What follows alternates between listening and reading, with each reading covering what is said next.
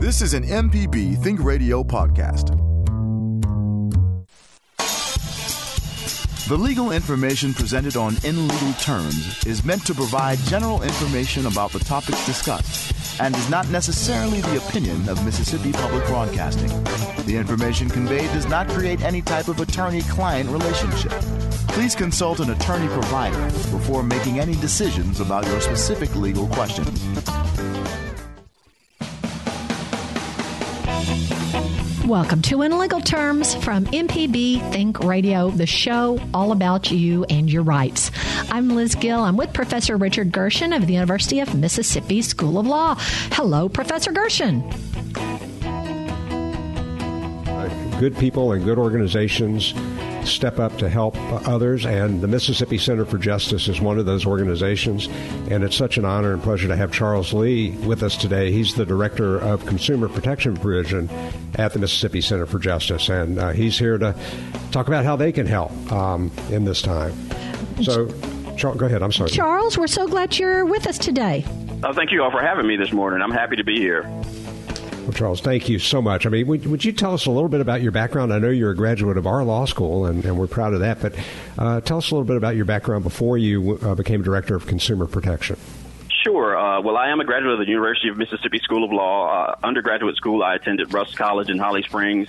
And prior to coming to the Mississippi Center for Justice, I've worked in various legal areas. I've done employment law and employment and discrimination law. I've also done some products liability work, medical malpractice work, and also worked in fair housing for a while. And I practice in the state of Georgia as well as in Mississippi. Well, that's great, and I know that the Center for Justice is so happy to have you. And you know, when you as Director of Consumer Protection, the Consumer Protection Division, what exactly is consumer protection? Well, consumer laws and consumer protection is the practice of safeguarding the public against unfair practices in the marketplace. And these laws are intended to prevent businesses from engaging in fraud or unfair practices to gain an advantage over consumers.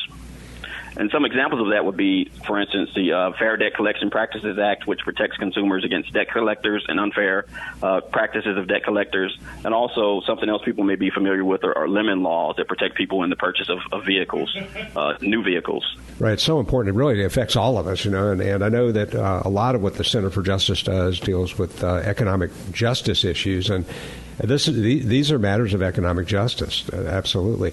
Now, how is the pandemic impacted how you provide services to Mississippi consumers?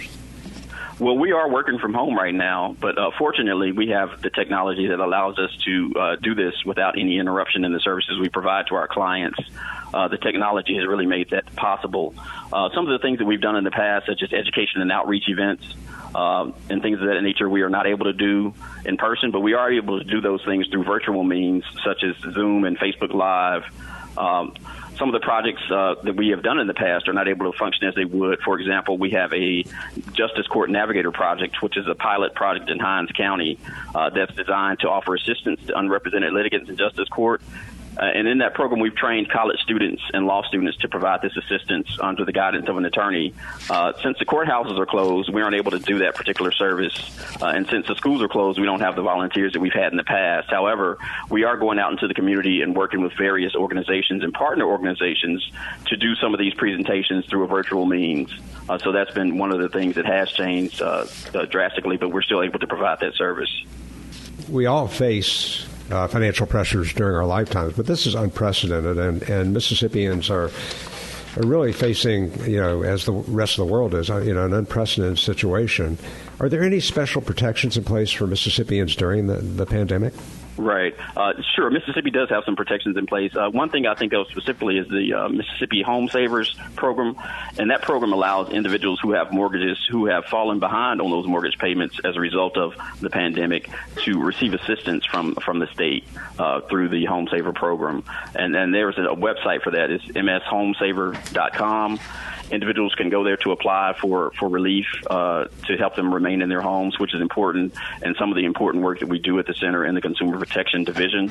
So that's one of the things that Mississippi does provide. We don't have a lot of consumer protections for Mississippians, but that's one of the things that is available at this time.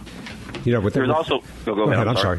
No, you go ahead. I'm sorry. I was going to say there's also relief from the federal government that's for mortgages as well, and that's through the CARES Act. And there are protections put in place for homeowners with mortgages that are federally backed, such as the FHA, VA, USDA, Fannie Mae, or Freddie Mac loans. Now, does that also apply for renters as well as people who are homeowners? That does not apply for renters, and I know that the moratorium that the state had available for people who were renting to protect them from evictions is going to expire soon, and that's something that we are concerned about because individuals need to have a place to remain safe during this virus and the pandemic. Right. It's so the effect of this obviously is goes to a lot of different places, because when you protect renters, which I think is absolutely essential, landlords, a lot of times landlords are depending on that rent each month to stay afloat themselves. So if they're not getting that rent, that affects them. And I do think the CARES Act had provisions to try to help with some of that, but we're still not sure how that's going to play out. I understand. Right, there are some provisions in the CARES Act to protect owners of properties that are being used as rental property, and there's some more specifics about that I could explain to somebody if they had a particular question. But the CARES Act does provide some of that relief for owners of properties and rental properties. We're going to continue our discussion with Charles Lee, the Consumer Protection Director at the Mississippi Center for Justice. But would you like to know where you can hear more about the Mississippi Center for Justice? I'll tell you next. You're listening to In Legal Terms on MPB Think Radio.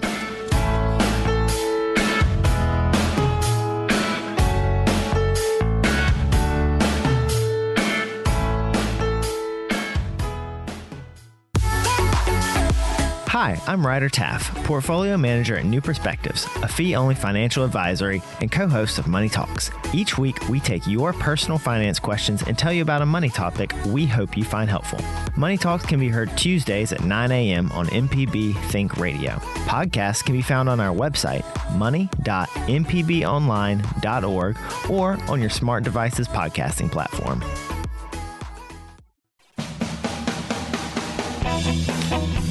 This is In Legal Terms on MPB Think Radio. Now, not everyone has a chance to listen to our show live. If you've missed any of our program, you can listen to the whole show from our webpage, inlegalterms.mpbonline.org. It's also available on the MPB Public Media app, as are all our local shows. I'm Liz Gill. I'm here with Professor Richard Gershon from the University of Mississippi School of Law. We want to remind you that on our April 21st, 2020 podcast, we discussed housing with the president from the Mississippi Center for Justice. You can find that information. You can find out a lot of information about the CARES Act, what federal mortgages that the CARES Act provides protection to, talking about the Executive Order 1466, which provides the moratorium on foreclosures, and the information about the landlord-tenant law. All of that information is on the In Legal Terms from April 21st, 2020. But you could also check out the website for the Mississippi Center for Justice, and that website is mscenterforjustice, and the 4 is FOR.org. This morning, we're talking about consumer protection. We're talking about debt collectors, predatory lenders.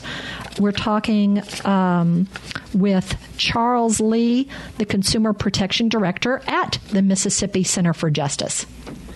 Hey, Charles, let's talk a little bit about some of the specific ways the Center for Justice is helping Mississippians with their consumer protection issues. I mean, many are having trouble paying their debts due to loss of revenue. Money Talks was alluding to that, and how the stimulus package will help, but people will still be in debt.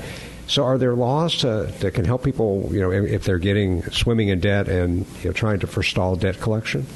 Well, there's some things that we can do to assist people who are experiencing that debt collection issue. Right now, with the legal actions related to debt collection, they aren't taking place since the courthouses are not open. But we expect to see a sharp increase in those cases once that does happen, once the courthouses and that stuff is functioning again. Unfortunately, we don't offer any financial support, but what we can offer are solutions, guidance, and representation when individuals find themselves behind on consumer debt or think they've been the victim of some type of consumer fraud.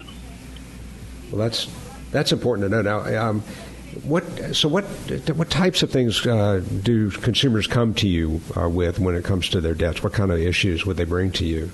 Oh, there are various issues. We see a lot of student loan issues, and I wanted to jump back to some of the information in the CARES Act about student loans, just to make sure people were aware that there is a forbearance on student loan payments right now that's in place to prevent to help people who are going through who are experiencing the pandemic right now and experiencing the loss of income maintain their student loans. And so the payments are suspended currently, and so that's a great benefit for individuals. That we're able to offer that advice to individuals as well. We see people coming in with medical debt. That's also a big issue for individuals right now, and all other types of consumer debts, credit card debts, small loans. Anything you can think of that touches a consumer, we usually deal with it in our office, and we get calls about it.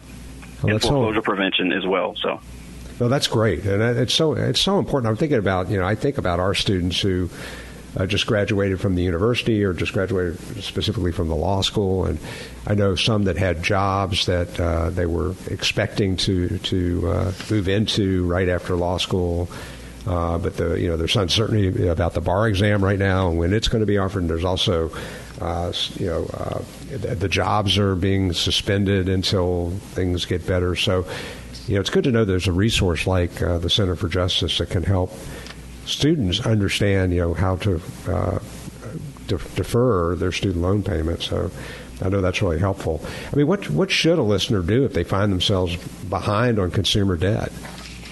Well, the first thing they should do is contact the individual who they owe the debt to, the company or the credit card company or the mortgage servicer, and let them know that they are in a situation where they aren't able to pay the debt right now.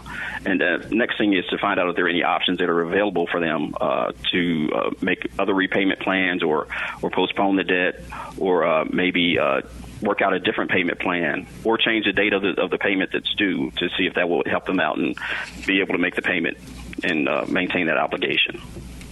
I think we're finding out that a lot of the debt holders, they understand what is going on now. I was talking to one of the experts from Money Talks, and she, during the pandemic had just gotten off schedule. You don't know that it's Wednesday. You don't know if it's Tuesday. You forget what day it is. And she had forgotten to make a payment on a credit card. And she just called and told them and said, hey, I forgot to make a payment. And they waived the non-payment fee and also said it wouldn't be reported to the credit agencies during this time. So she was very thankful. But she did take the initiative to contact the credit card issuer and communicated the problem. And I think she felt that was a very good to have that communication and they were understanding during this time because everyone is going through this. Charles, but I would like to say about that, what you were just saying earlier about communicating with the person you owe the debt to. That's very important, and that's probably the most important thing an individual can do in regards to having issues with the payment of a debt. Contact the servicer of that debt and let them know the situation. I mean, they usually would like to do something to help you. A lot of times people are afraid and they bury their heads in the sand and ignore notices about debt that they owe, and that's probably the worst thing a person can do.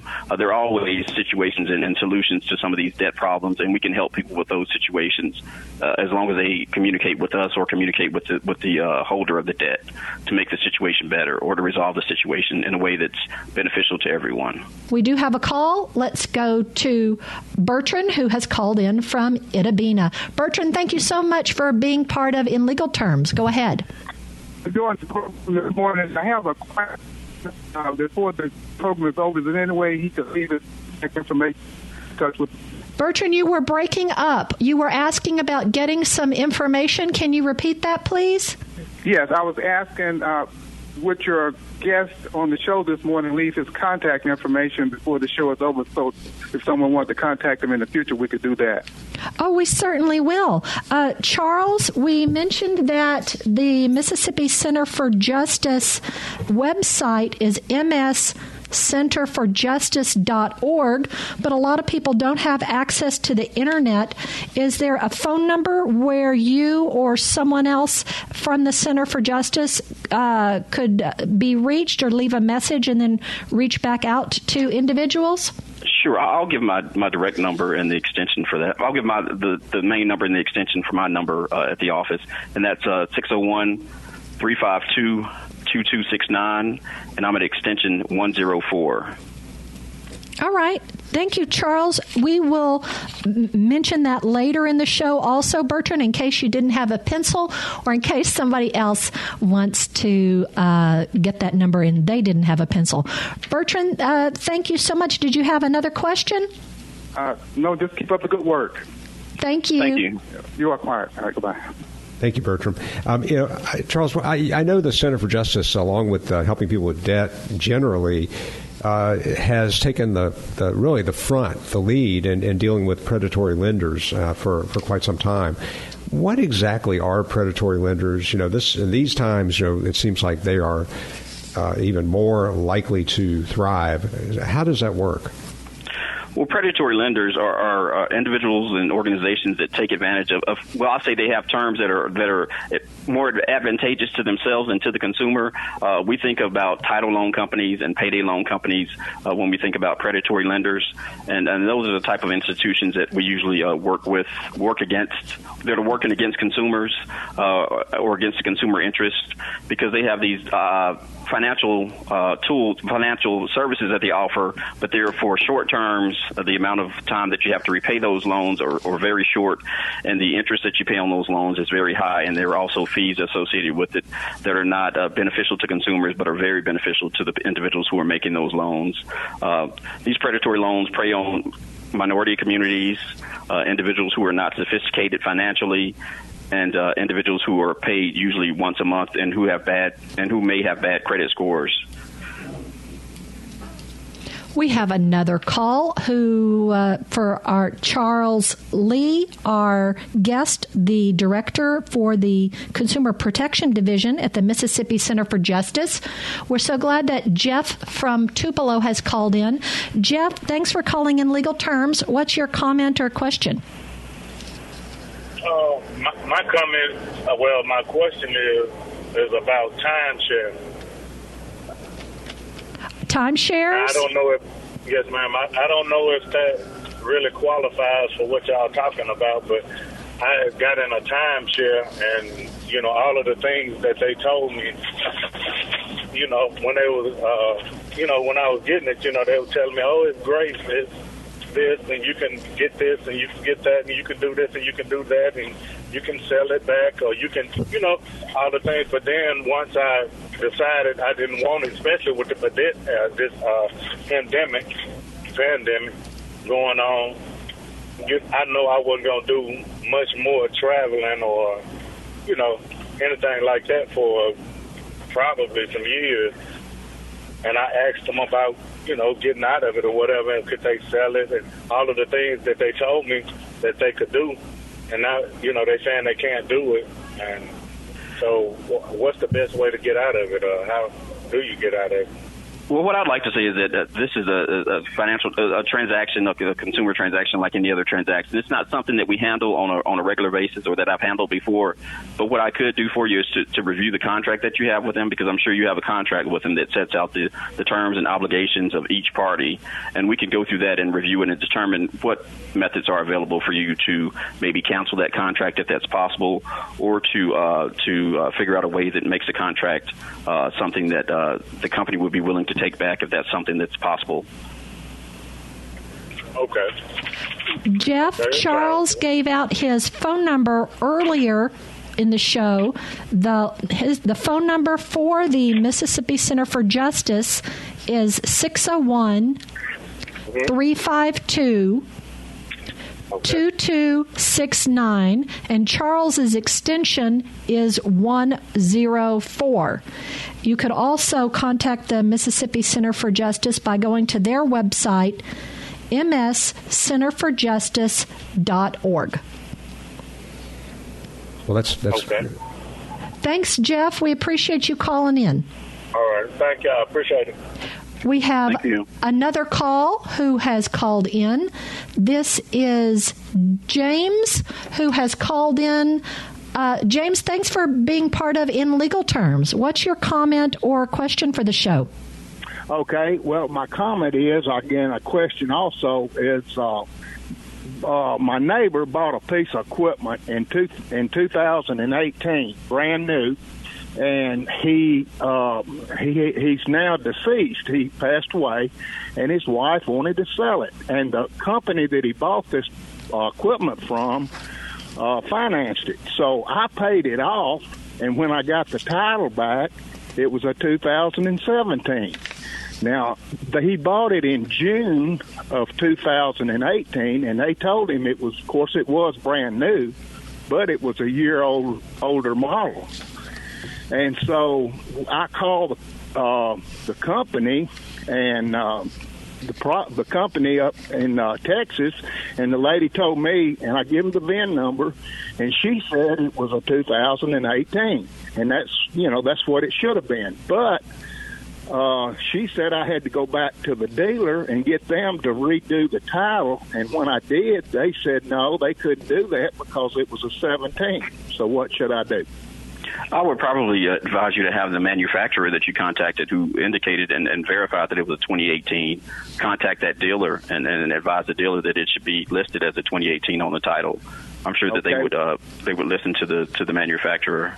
Yes, sir. That's exactly what we did. And when we did that, the dealer called us back and said that another person, not the lady that we talked to, but another person said, no, it wasn't an 18, it was a 17. But it was sold brand new in 18, and they advertised it as an 18, but when the title come back, it was a 17. And the manufacturer said one manufacturer said it's a 17. Yes, the manufacturer, yes. One person at the manufacturer's office said it's a 17. The other person at the manufacturer's office said it was an 18.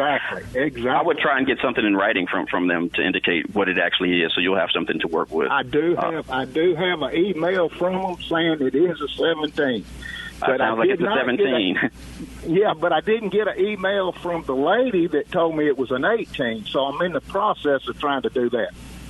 Okay, I think you're on the right track for sure. Has it impacted the price of the item that you purchased? I mean, with the difference in the year, is there a difference in the price? Well, yeah, I mean, we're talking $23,000 piece of equipment, and nowhere on the finance papers that I looked at where he financed it with them had the year model, had the VIN number and the description of the vehicle, but it didn't have a year model. And the only paperwork that the lady had was was the VIN number and the description of the vehicle, but nowhere on any of the paperwork said it was a 17 until we got. Well, when the vehicle was licensed, when they apply for the tag for the vehicle, does the tag indicate what year the vehicle was? Well, I mean, that would well, let me back up. It's an ATV. It's an off-road vehicle. And I would think they would still have to have it when they get the tag. They have to indicate what year model the vehicle is, because that determines what the price of the. Yeah, they never did. They never did. When I paid it off for the lady, when I paid it off, they said they come back 17. I said, "Whoa! I bought it as an 18." She said it was an 18. She advertised it as an 18, and the company said no, it's a 17. One person said it's 17. The other person said it's an 18. Just trying to think through the situation. Did you finance the payments on the vehicle, or did you just pay those in cash to her, or did you use a financial institution to help with that? If so, did they? The company that sold the vehicle financed it for her husband, and he financed it with that corporation, James, how did you pay the financial institution? I bought it from the lady and just wrote her a check, and she paid it off. Okay, I was just trying to figure out if maybe you had a financial institution that looked into the titles. Okay. No, we're not. No. I had the money and I paid it off, and when I got the title back, it was a 17, not 18. Well, I think you should continue to try and get that email from the individual, the young lady who was at the office, and you can contact our office, and we can see if there's something we can do to assist you in this process to determine what the actual year of the vehicle is.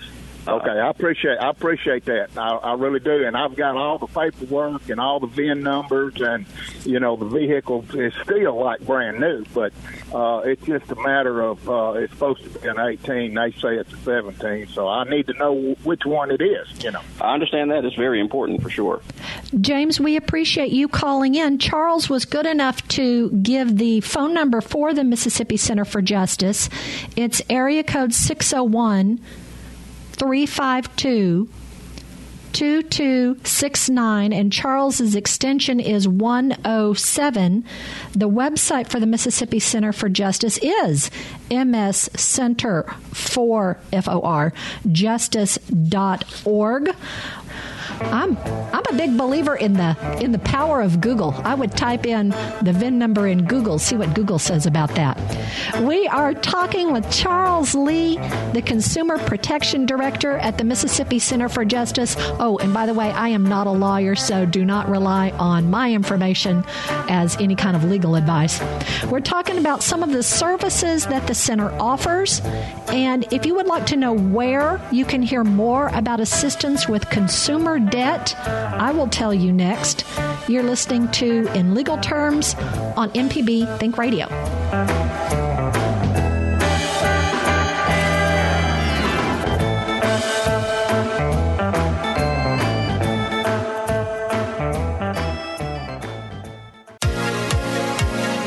On Southern Remedy Healthy and Fit, you get information about foods you should eat to stay in good health and tips on how to stay active.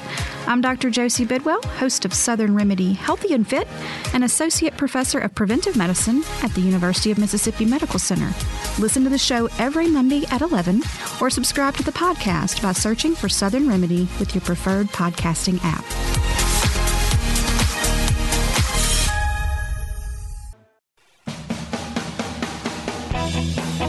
You're listening to In Legal Terms on MPB Think Radio. Professor Richard Gershon is our expert host. I'm Liz Gill, and we hope you'll subscribe to our podcast. There are lots of different podcasting platforms. I happen to use Podcast Addict on my Android phone. I downloaded it to my phone. I touched the plus, and that takes you to a page to search for podcasts. You can either browse and look at different types of podcasts, or you could search for a specific name. I type in legal terms in the search area, and it brings up In Legal Terms. Then I'm able to touch a photo and subscribe.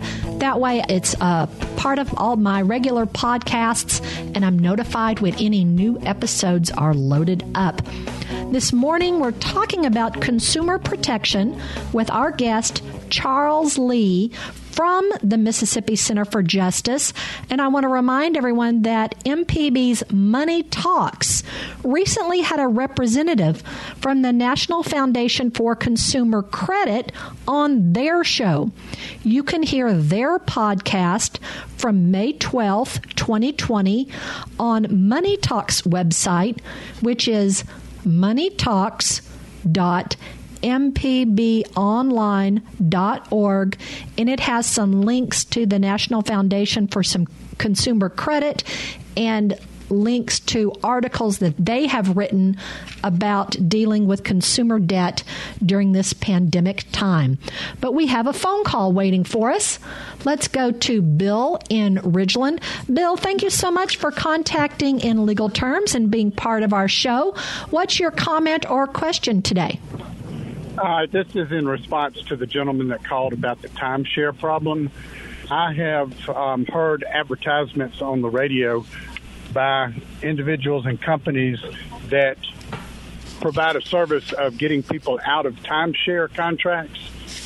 And if he could Google timeshare relief, I'm sure he can find a company that for a fee will try to get him out of his timeshare. Well, thank you, Bill. We appreciate you passing along that information. We now have an email that we'd like to go to. Professor Gershon and Mr. Lee, this is from Craig, and he asks, if a landlord illegally changes the locks on a house to evict someone, and then the tenant breaks back in, is the tenant breaking the law, and then could he stay there? What I would like to say is that I'm not the housing director at the Center for Justice, but I would say that they have to receive notice if there's going to be an eviction or lockout of someone from their property, and I don't think they can just change the locks and lock the person out. In regards to breaking back in, that's something that needs a little more examination and probably more facts to determine what the appropriate answer would be to that question. If we had more facts, or if they could contact our housing director to provide some more information, I'm sure that somebody could give them an answer to that question that they have. I think one good rule of thumb is no self-help, right? I mean, rather than breaking the lock, get somebody, notify somebody that your landlord has locked you out inappropriately, that you still have a right to be in that place, and take some steps. I think if you just self-help is always a problem. Get somebody else to help you. Would you think, Charles, that's probably? Oh, definitely. Definitely don't break back into the property. There are other ways to resolve that. We're speaking with Charles Lee from the Mississippi Center for Justice. We're talking about consumer protection. We're talking about foreclosures, bankruptcies, predatory lenders, consumer credit problems, especially during this pandemic time. Also, we have our expert host, Professor Richard Gershon, is on the line with us. And now we have a phone call from Henry, who's calling from Louisiana. Henry, we appreciate you calling in legal terms. Go ahead. Yes, can you hear me okay? Yes, we can. Go ahead. Okay, I'll be trying to be real quick. I'm a truck driver, so when I come to Mississippi, I kind of listen to you guys. This is a response to the gentleman that had a timeshare issue. I just recently was successful in canceling my timeshare. He is correct. When they pull you in those meetings, they promise a lot of things, and we realized that it was not suited for us. There were a lot of promises that were given. My recommendation to the gentleman is to do like the gentleman said, to read the contract. If you can do it, certain contracts, you have to do it within a certain 14-day period. Beyond that, I just kept writing letters to the timeshare company saying that I needed to cancel it. I did try timeshare exit companies. I would not recommend them because they do try to get you for $8,000 to $10,000 on the hook, and you don't even know if you've gotten out of the timeshare. But we just kept writing a letter every month to the timeshare company threatening to cancel, and I did stop payments for a little bit, and eventually they did go ahead and cancel. So I just wanted to share that. Henry, we appreciate you sharing your personal experience with us. Thank you very much for calling into In Legal Terms. Thank you. Well, thanks, Henry. And, Charles, I know one of the things that the Center for Justice helps with, and your department, your division helps with, would be people who are victims of scammers. So what kind of scams have you seen happening, and what advice do you have for people who might be a victim of a scam? Oh, well, especially during the coronavirus and COVID-19, we're seeing a lot of people who are they're increasing scams related to vaccines, test kits, cures, or treatments, and filter systems designed to remove COVID-19 from the air in your home. There is no vaccine for this virus. There is no cure. And if you receive a phone call, email, text message, or letter with claims to sell you any of these items, it's a scam for sure. You have to avoid things like that. The best thing to do is to just find testing where it's available in your area and follow the advice of the organization that's doing the testing. We also see fake charity scams in any type of natural disaster, and that's the same here with the coronavirus. There are scams out there that are trying to take advantage of people and indicate that they're charities when they actually are not. what you want to do is make sure that you don't give any information out over the phone, that you should not give out any of your personal information where a person could gain access to any of your finances. We also see scams targeting Social Security benefits and also targeting the benefits that individuals are receiving as a result of the coronavirus economic stimulus payments that people are receiving. And individuals are providing information about their banking routing number and things of that nature. You need to avoid doing things like that. And the Social Security office will not call you to contact you about your benefits and where they should be mailed. Any of those benefits will be mailed to the address where they've been mailed before if you're receiving those types of benefits. And you shouldn't give out that information either by phone. That's great or text advice. Or email, right? Yeah, it's great advice. I mean, I think it's really kind of frightening how information gets out there. I know my daughters were talking the other night about how one of them mentioned, a movie just offhand, and not to anybody, but her phone must have heard it because the next time she did a Google search, something about that movie came up, as an ad. So, that information, if we think it's private, it's really not. We got to be real careful with that. Now, you mentioned the kinds of things that people can do to protect themselves. Are there laws in place that help someone who is a victim of a scam?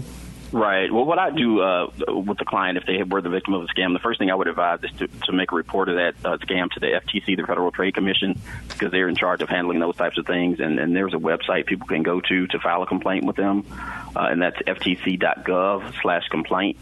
And that's probably one of the first steps that should be taken in that process if you believe you've been the victim of a scam. Well, that's important. I mean, and you mentioned some of the things that people can do to protect themselves from being scammed. What types of things? Are there any specific scams that people should be aware of that are taking place now? Well, I was talking about the coronavirus scams earlier. Just scams that are involving providing money to charities. People are setting up fake charities, and that happens all the time in disasters. Anybody who's seeking to provide you with services to protect yourself from the coronavirus, such as vaccines or certain type of devices that would protect you from the virus, those things are usually scams as well. I would avoid anything like that, anything that's requiring you to pay money or any high-pressure sales pitch to have you provide money. I believe it would more than likely be a scam. It's always best to just do your due diligence and follow up if anybody calls you about information like that, if you feel so inclined to donate. But what I would do instead is find a charity, if you want to donate to a charity that you know is reputable, and just make a donation to that particular organization instead. Where can you find out more information about scams, phishing, and fraud? I'll tell you next.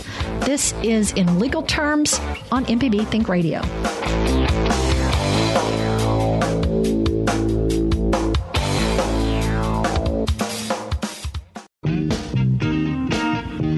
Hey, this is Larry Morrissey with the Mississippi Arts Commission. I'm one of the hosts of the Mississippi Arts Hour, the arts interview show on Think Radio. We talk with visual artists, musicians, writers, as well as people who help bring the arts to their communities. We hear about how each artist learned their craft and get some insight into their creative process. You can hear the Arts Hour every Sunday at 5 p.m. on Think Radio, or listen anytime by subscribing to the show through your favorite podcasting app.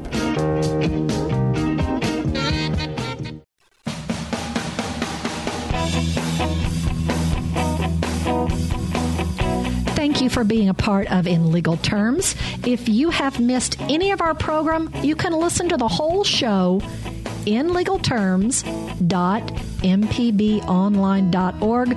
It's also available on the MPB Public Media app, as are all our local shows.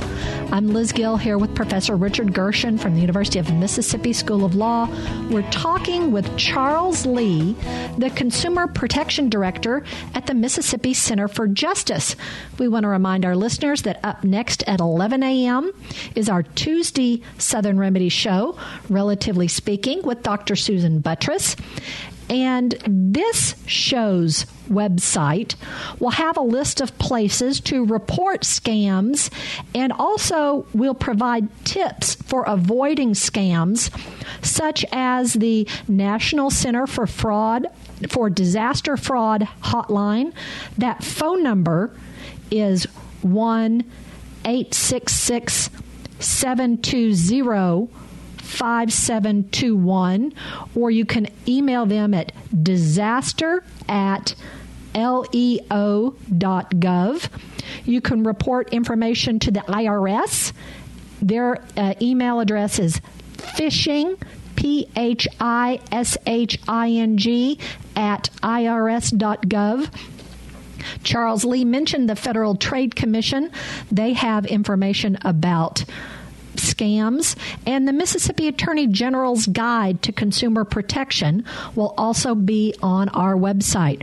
We have 3 phone calls to get to before the end of our show.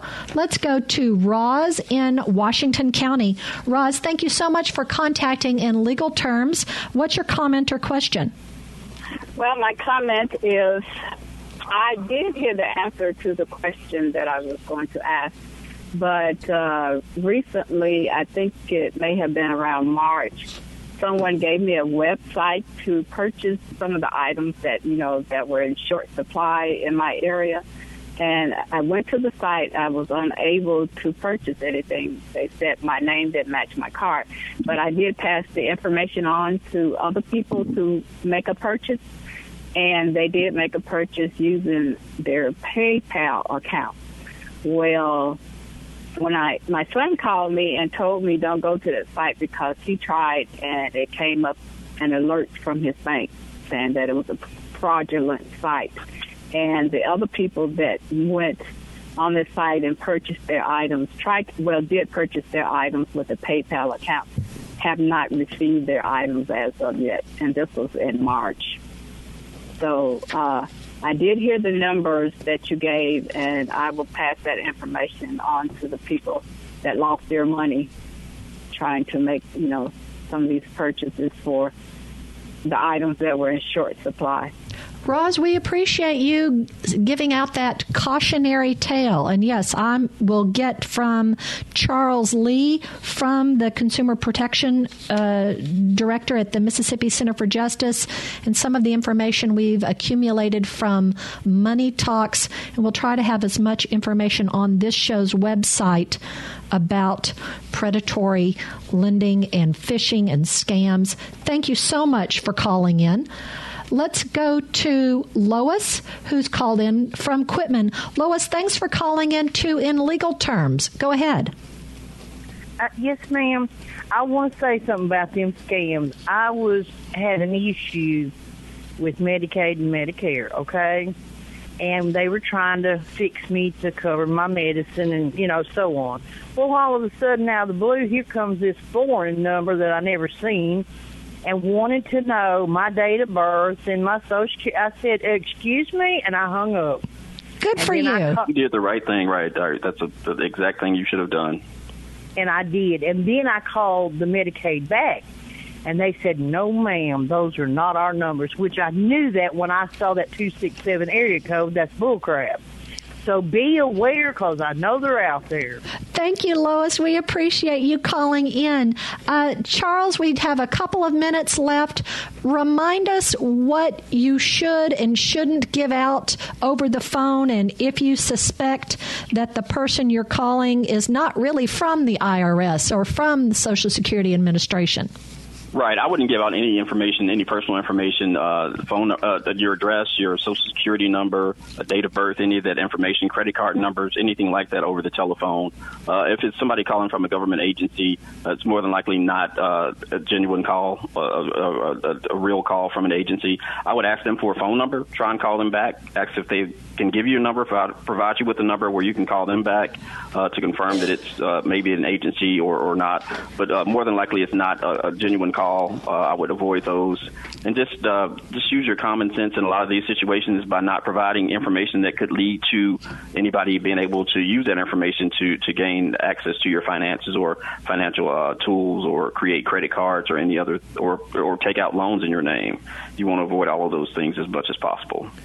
Should people look at their credit scores and credit reports regularly? Right. Everybody should review their credit score and their credit report. It's very important that they do that because that's going to determine their future financial opportunities in the future. It's going to determine how much you pay for a car loan, how much you pay for a mortgage, the interest rates you'll pay on your credit cards. It's just very important. And through December of 2016, through December 31st of 2026, all U.S. consumers can get 6 free credit reports every 12 months from Equifax. And we'll have that information available at the end of the show or on the website there. I can provide that to Liz as well, where you should go to get that free credit report. And also check annualcreditreport.com. That's so important, because that way you can also see if someone has done something to hurt your credit that you didn't know about. Right. You want to check for any inaccurate information. Make sure there have been no credit cards opened in your name or any types of loans or anything of that opened in your name. And you can also dispute any inaccurate information as well on your credit report. And we have some information we'll share with Liz as well to help you go through that process and make it a little easier for you to do. But that's something that everybody should do. Charles, every year. Our hour has just flown by. We want to thank you for taking time out of your day to be with us. Thank you all for having me. I appreciate it. That was Charles Lee, the Consumer Protection Director at the Mississippi Center for Justice. Man, this hour goes by faster each week, Professor Gerson. It sure does, Liz, and this was great information. Thank you, Charles. Thank you all. We appreciate Michelle McAdoo and Jay White, who have worked with us here at MPB. So for Professor Richard Gerson, who hosts from the University of Mississippi School of Law, I'm Liz Gill. We hope that you'll join us next Tuesday for In Legal Terms on MPB Think Radio.